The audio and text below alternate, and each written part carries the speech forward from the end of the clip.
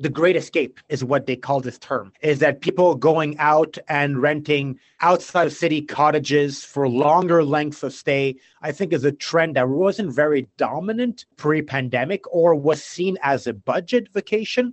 Obviously, now I think it's here to stay. And if you tried to rent a chalet recently, no longer a budget option at all. It's obviously no longer the only travel that you can do. Things are opening up. So there is definitely a return to city centers, but probably slower than what I had expected originally. We're seeing a lot of longer stays happening. The fact that like now Vrbo says that their stays from 21 days to 30 days have increased by 68% in 2021.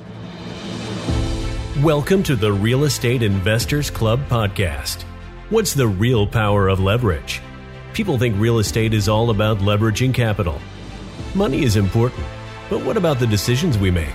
The things we do and don't do determine our success as investors. Choices and actions create success. Before we get to the bank, we make choices guided by mindset and by the things we do and don't know.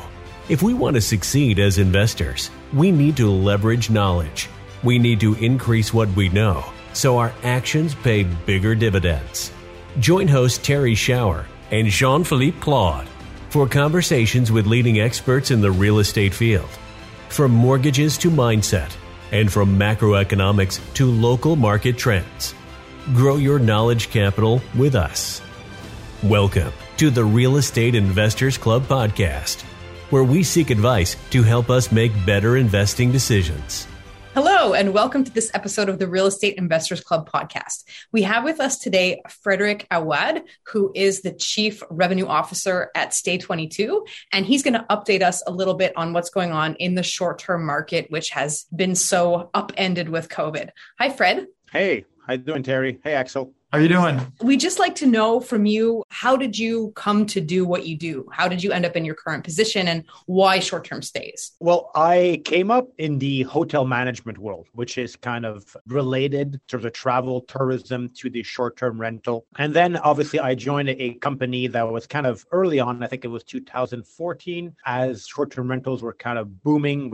It's still called Corporate Stays, Montreal-based company, but really focused mainly on the B2B side of it, and allowed me to really see the industry kind of grow from scratch, right? And explode into the reality that it is now. It's kind of almost one of the most dominant segments in travel. And then more recently, it's been almost 3 years now, I joined Stay22, which also operates in travel, touches short-term stays and also hotels, but really a tech company that kind of facilitates different types of travel. So kind of serendipity often, kind of opportunity that came my way, and that was off the beaten path. I thought it was growing segments, and I really like jumping into growing, chaotic, far west segments. That's way more my kick than a overly established old industry. Yeah, and I will also mention that Fred and I met through Brazilian Jiu-Jitsu. So when he makes reference to the Wild West, you're definitely bringing some of those skills into the real estate field. I'm a big fan of Jiu-Jitsu. I find it's a great tool, great sport, but also a great tool for life, right? How to approach life. The psychological, for me, benefits outweigh the physical ones. Oh, definitely. And it's really good to have that balance in your life where at the end of the day, you can go and kick something. That's it. I'll grapple them or kicking. Sorry. We don't do a lot of kicking. We do a lot of choking out.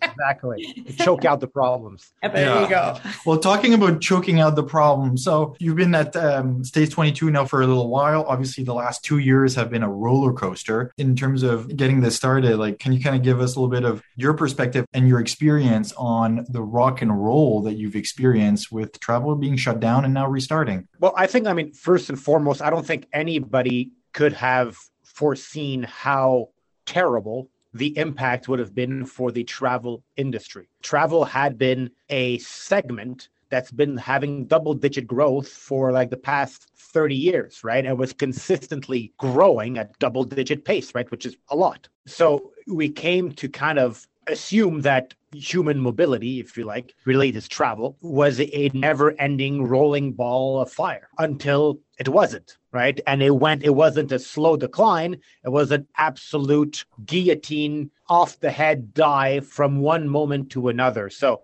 if I give a little story, back in 2019, late 2019, We had a colleague, Linda, she's Chinese, right? And obviously COVID hit China first. And she was raising the flag on this matter. Hey guys, it's going to come, it's going to impact travel. And I was like, yeah. Sure. We heard about Ebola, SARS. I remember a little hiccup. We'll take the hiccup and we'll move on. Should have listened to Linda. She was right? So it was just enormous, right? Everybody in the travel space, in the event space, I think could not have foreseen how huge it was. From a business standpoint, right, I think the most difficult thing was to digest how strongly it affected, how quickly it came everything to a grinding halt, and then being unable to foresee when it's going to come back. And then seeing like a layer of hope, no, second wave, boom, back to zero, right? And then okay, we go again, and Omicron, back to zero. And then, we're fine, but the government suddenly is being super sensitive.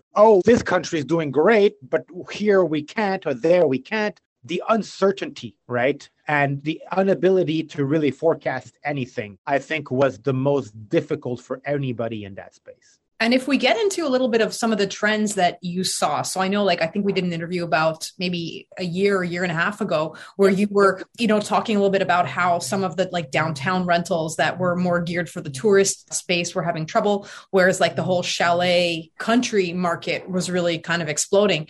How do you see that today at this particular time point? Well, I think this trend has, from what I had seen mistakenly, I think being a temporary trend is becoming a bit more permanent. Now, probably with less of an intensity, right? So all the data still suggests, right? And I have some data that I can showcase after, but the Great Escape is what they call this term, right? Is that people going out and renting outside of city cottages for longer lengths of stay, I think is a trend that wasn't very dominant pre-pandemic or was seen as a budget vacation.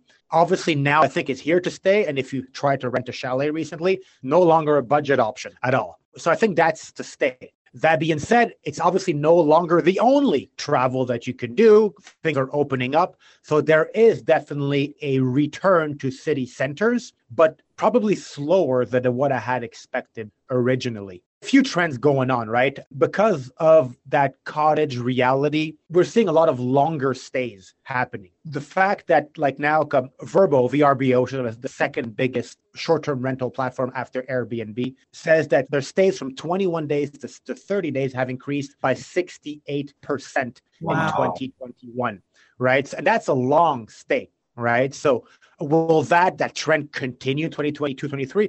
Probably not 68% year over year, but I don't see it diminishing drastically. I really think it's something kind of to stay, right? People are, okay, I have 14 days, 21 days of vacation. Let's rent a cottage in Vermont, New Hampshire, or even in Florida, right? And let's stay there as a base of operations. I think that's going to continue. Going back to the Great Escape, just for your viewers to really understand how drastic that change was. And that's Airbnb data, but I'm pretty sure it's echoed across all platforms. Globally, in 2016, only less than 10% of their bookings was in rural areas. Probably it went up a bit after, but 2021, from 10% of rural areas.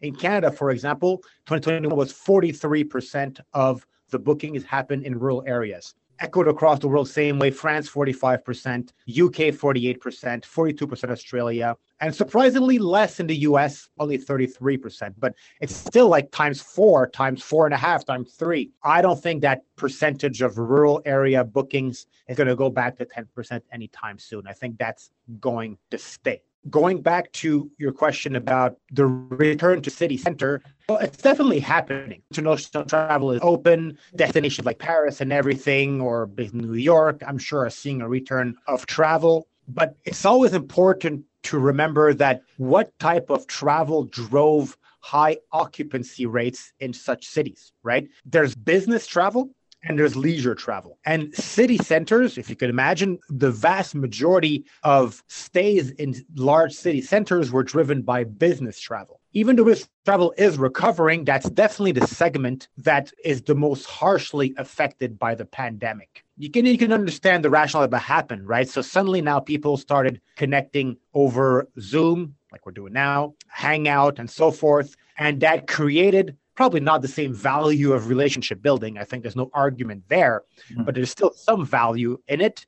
And it drove an enormous expense savings, right, in terms of those companies like KPMG's, Deloitte, that, their travel spend was their second biggest spend after HR and salary, right? And now overnight, they could decrease that by like 80, 90%. Again, they're probably not going to say the same number, but will they go back to what it was pre-pandemic? Probably not. At least they have an incentive to try to resist that as much as possible and either invest elsewhere or just make more profit. But according to AirDNA, actually, a little side note on AirDNA, if your viewers want to get into the rental space, either as an operator or an investor, right, I really, really, really recommend they go on airdna.co.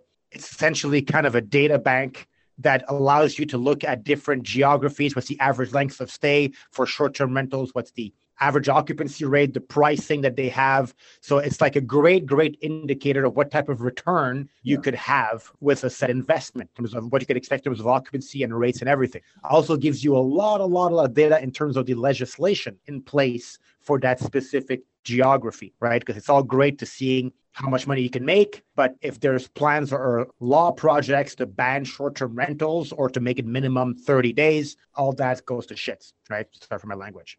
By the way, that's a great tip, and it's going to lead into my next question, but finish your point. Sorry, I'm going on my long thing, but 2021, urban areas saw the largest decline, minus 55% of demand in 2020. That was echoed in 2021 as well. It didn't move much. And currently there's kind of an uptick. Again, AirDNA shows like plus 15% from Q1 2022 versus Q4 2021. But that's not very big, right? So I think it's going to come back. I still think city centers but at the business level, leisure travel or just demand for real estate in city centers will continue to rise. But in terms of the pure short-term rental reality, it's still a slow climb up to the levels that we saw in 2019. Well, let me ask you another question. And I don't know how much you've fiddled around on that website and how much you know about what happens outside of maybe Quebec directly. But I think a lot of people, you talk about the Great Escape. And I think a lot of our investors, myself included, are kind of thinking, okay, well, should I maybe buy some vacation property somewhere? Should I maybe, Airbnb it or consider getting like a small bed and breakfast somewhere? I know I just went to Costa Rica. We all have this, dream of the small place on the beach, or maybe the small apartment in Paris. Would you have any advice about what kind of markets or specific markets that could be good investments and maybe something that people should avoid? I could talk about geographies. It's one thing, but I'll talk in broader terms because can't cover probably all the geographies and interests of your readers. The demand in short-term rentals in rural areas is very much linked to the outdoor activity potential of that area. There has been an acceleration of the shift in ways that people research their travel. The traditional way is I want to go to a destination. And when I know my destination, what can I do there? And the pandemic, because a lot of the destinations were not possible, and we went to destinations that we never knew because it's a cottage randomly in Quebec, not as if oh yeah, I totally knew about Saint-Tite or something. No, we didn't, right? It was more driven to sorry about anybody. No, it's so true. Perfect. So true. It was rather, what can I do there, right? Or I'd like to go do hiking, or I'd love to do canoeing or skiing.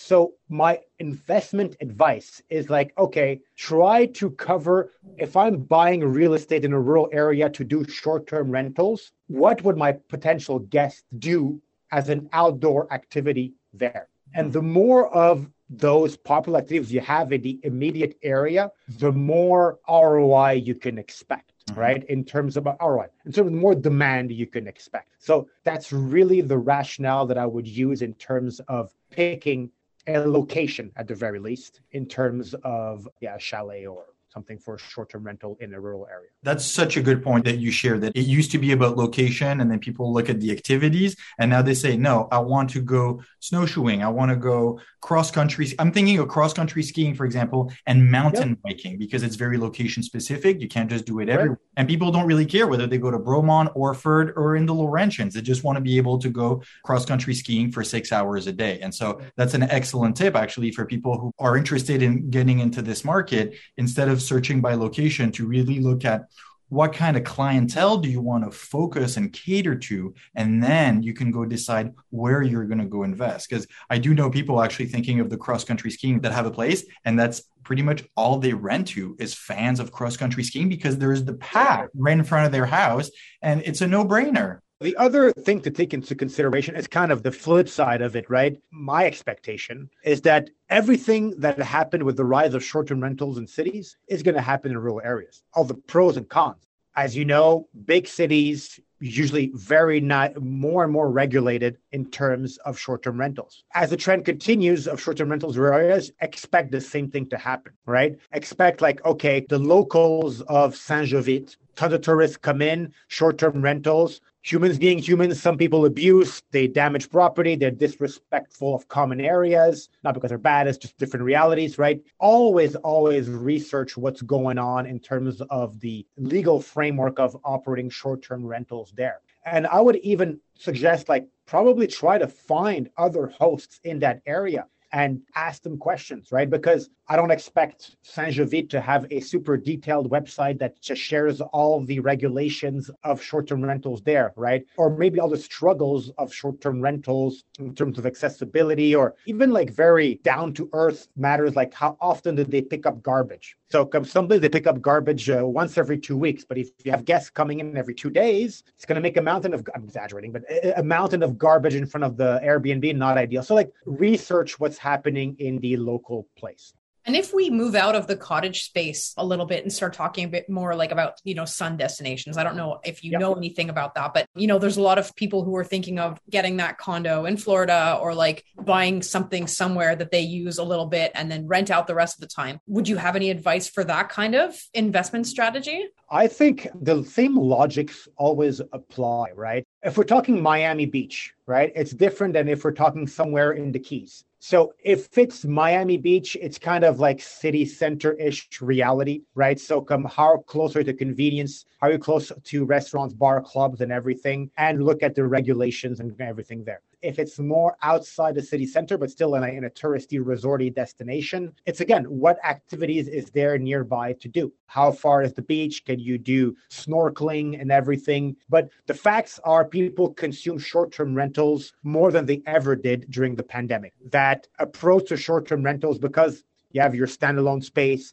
you could not interact with people when people were afraid of other people in COVID. People who were not comfortable with short-term rentals experience it for the first time. It's less of an unknown. They've adopted that. The market share for short-term rentals has grown and it's not going to shrink. I think it's probably going to grow some more. And the fact that the sun destinations were not, we're talking about Florida, but we also talk about Mexico, some people, exactly, Costa Rica, right? We're not historically very dominated by short-term rentals. And my expectation, it's going to keep rising. I think it's a great overall investment logic to say, I'm going to buy 2 great villas in Yucatan near Islas de las Mujeres, right? That being said, again, research the local reality.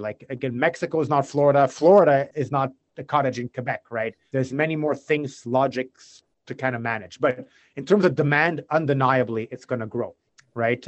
For me, I don't have the data on that specifically, but there's been a lot of pent-up demand of Nordic countries that have not lived those sun destinations that will have already actually started to exercise itself. It will continue to do so. And I think a good proportion of that demand that used to go to all-inclusive resorts will shift to short-term rentals. So yes, but it's kind of a new growing segment. It's a bit wild westy. So it depends on your risk tolerance in terms of managing 3 villas in Mexico where, there's much more things to think of than a cottage in Saint-Jovite. Mm-hmm. Wild West, Fred, sounds right up your alley. Do you own any properties like that? Do you own any short-term properties? No, I don't. I'm really not a real estate investor at all. Honestly, I'm too lazy. That's honest.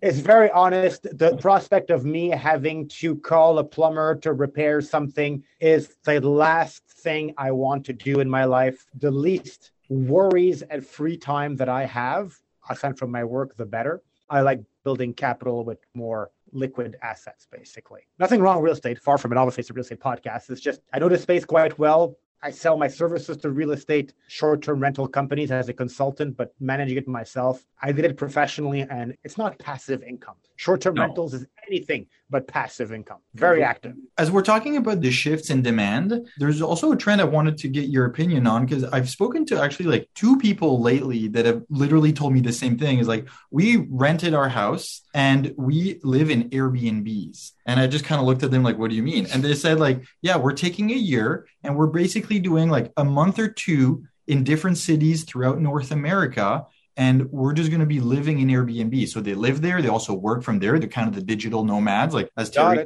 coined the terms, like the laptop class. Are there ways to actually cater to these people that are in some ways very good clients? Because the ones I've met, it's, a couple, no kids, they work, they're clean. And so they're kind of the ideal guest. And so from your point of view, are there ways to cater to these people to actually get properties solely for them? Absolutely. I think just to show, to first off, that segment was rising pre-pandemic. Obviously, the pandemic and the work from home on steroid movement that happens only fuels the ease of being a digital nomad, right? So that probably is why the average length of stay keeps rising as well, right? Obviously, they don't do two-nighters, be a bit complicated. But yes, 100% there is. There's two things that I want to address here. So, okay, how do you cater your property for digital nomads? And then how do you market to digital nomads? The first thing I would address is like, how do you customize, if you'd like, your property for that? Well, think long-term stays. Essentially, if they're staying a month, 2 months, 3 months, as you said, Axel, they're living there, right? So your amenities, the way the property is set up, has to be taken into consideration somebody who's going to be there long-term.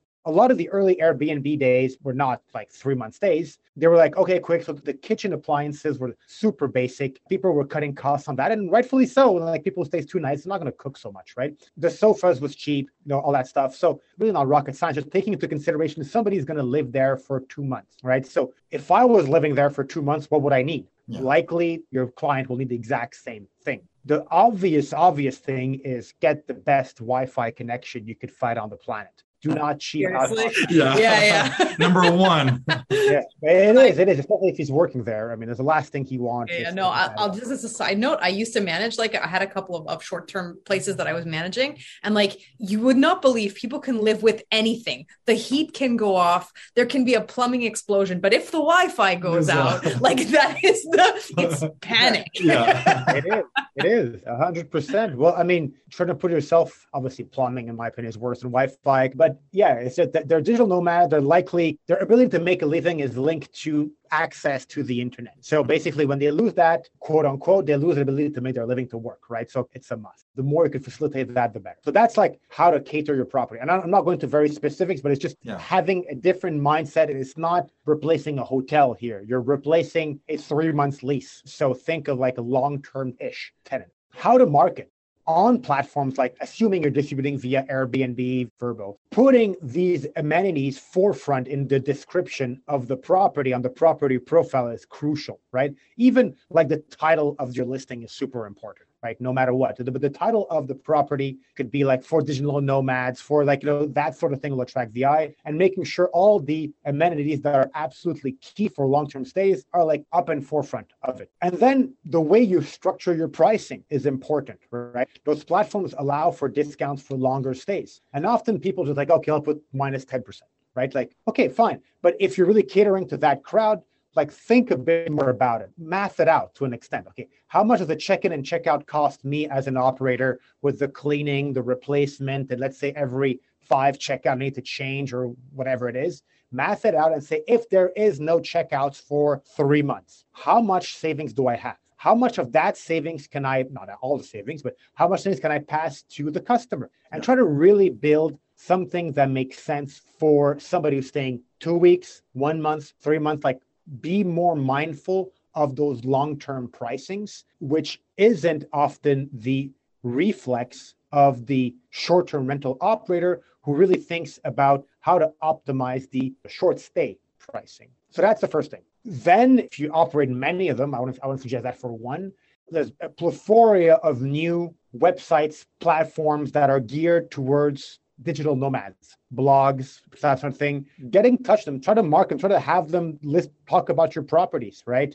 It is, for somebody who decides to become a digital nomad with kids or with not, it's a jump into the unknown, and that's part of the exciting experience of it. But they're going to get informed. right? They're probably going to start researching that lifestyle, getting feedback from peers who did that. So if you operate 10, 15 units in a said specific region that probably attracts a lot of digital nomad, it's in Thailand, right? It's a classic story. Do your research, trying to find content, blogs, articles about that, and maybe contact them and say, hey, I can host one guy for free for 1 week. It's an investment. Please write an article or review on my properties and et cetera. There's many ways to approach them. You could pay as well. But this will go a very, very long way. At Corporate Sales, we did that not for Sun properties, but for downtown properties. And content is always king. And if it comes from a third party that's unbiased, you might have paid him or give him a free stay, so it's not so unbiased.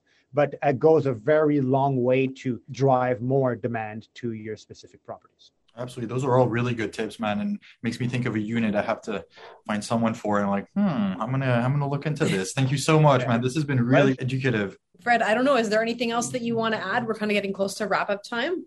I really like playing crystal balling. So in the emails we exchanged, you talked about the actual recession and what could happen if there is a recession and impact on short-term rentals. Obviously, I don't know if there is a recession coming up. In my opinion, probably so. Because of all the typical indicators that we see in the economy within inflation and everything, and the interest rates rising, that should rise aggressively. But maybe as a last message, to give confidence into everything that's travel. So short-term rental is obviously part of the travel space, right? All the data that we see is that there's been so much pent-up demand, right, for the past 2 years about travel that it needs to exercise itself. It's not as if it's changed the behavior of people. There's no data that suggests I didn't travel for 2 years. Maybe I don't need this anymore. There's no data that we see that maybe people don't live without human mobility. The concept of human mobility is one that goes beyond travel. Like we're nomadic tribes 10,000 years ago, right? People move. And travel is not only leisure, it's also immigration, people seeing family members after they immigrate. So the need for travel remains. And short-term rentals is the growing segment in accommodation for travel. So recession or not, I'm very, very confident about the resiliency of the short-term demand in the near future. Should there be another drastic wave and government shuts down, it's a different story. But even if disposable income of average population shrinks, they might cut down on some travel, but I do not foresee a drastic cut in these types of spending. From an operating point of view, from a capital gain point of view, it's a different story. But from an operating point of view, I would expect demand to be very resilient unless blocked by government kind of intervention to halt like another wave. That's a good point. Thank you so much, Frederic, for today. If people want to find out more about you, what's the best way to go about it? Probably LinkedIn. I'm pretty active on LinkedIn, LinkedIn/Frederic Awad. You want to check me out if you're curious, but I try to do some interesting stuff there. It's pretty much that, guys. Or, find my email and email me. I don't have a specific platform to promote myself. Kind of LinkedIn is pretty much where it's at. All right. Well, Fred, thank you so much for spending this time with us. It's really been some great content, great tips for anybody who's thinking of diving into that market, maybe in a more informed way. And we're going to wish you a great rest of the day. Thanks for listening to the Real Estate Investors Club podcast. We hope you enjoyed this episode. If you did, remember to give us a rating, leave a comment, subscribe, and share. You can find Terry at terryshower.com. Her book, Mindful Landlord, is available on Amazon. You can also follow her on Facebook, LinkedIn, and Instagram. JP is the president of the Real Estate Investors Club. You can learn more about the club's networking and educational activities on Facebook by searching for Real Estate Investors Club. Look to the show notes to find information on our guests and links to material mentioned in the episode.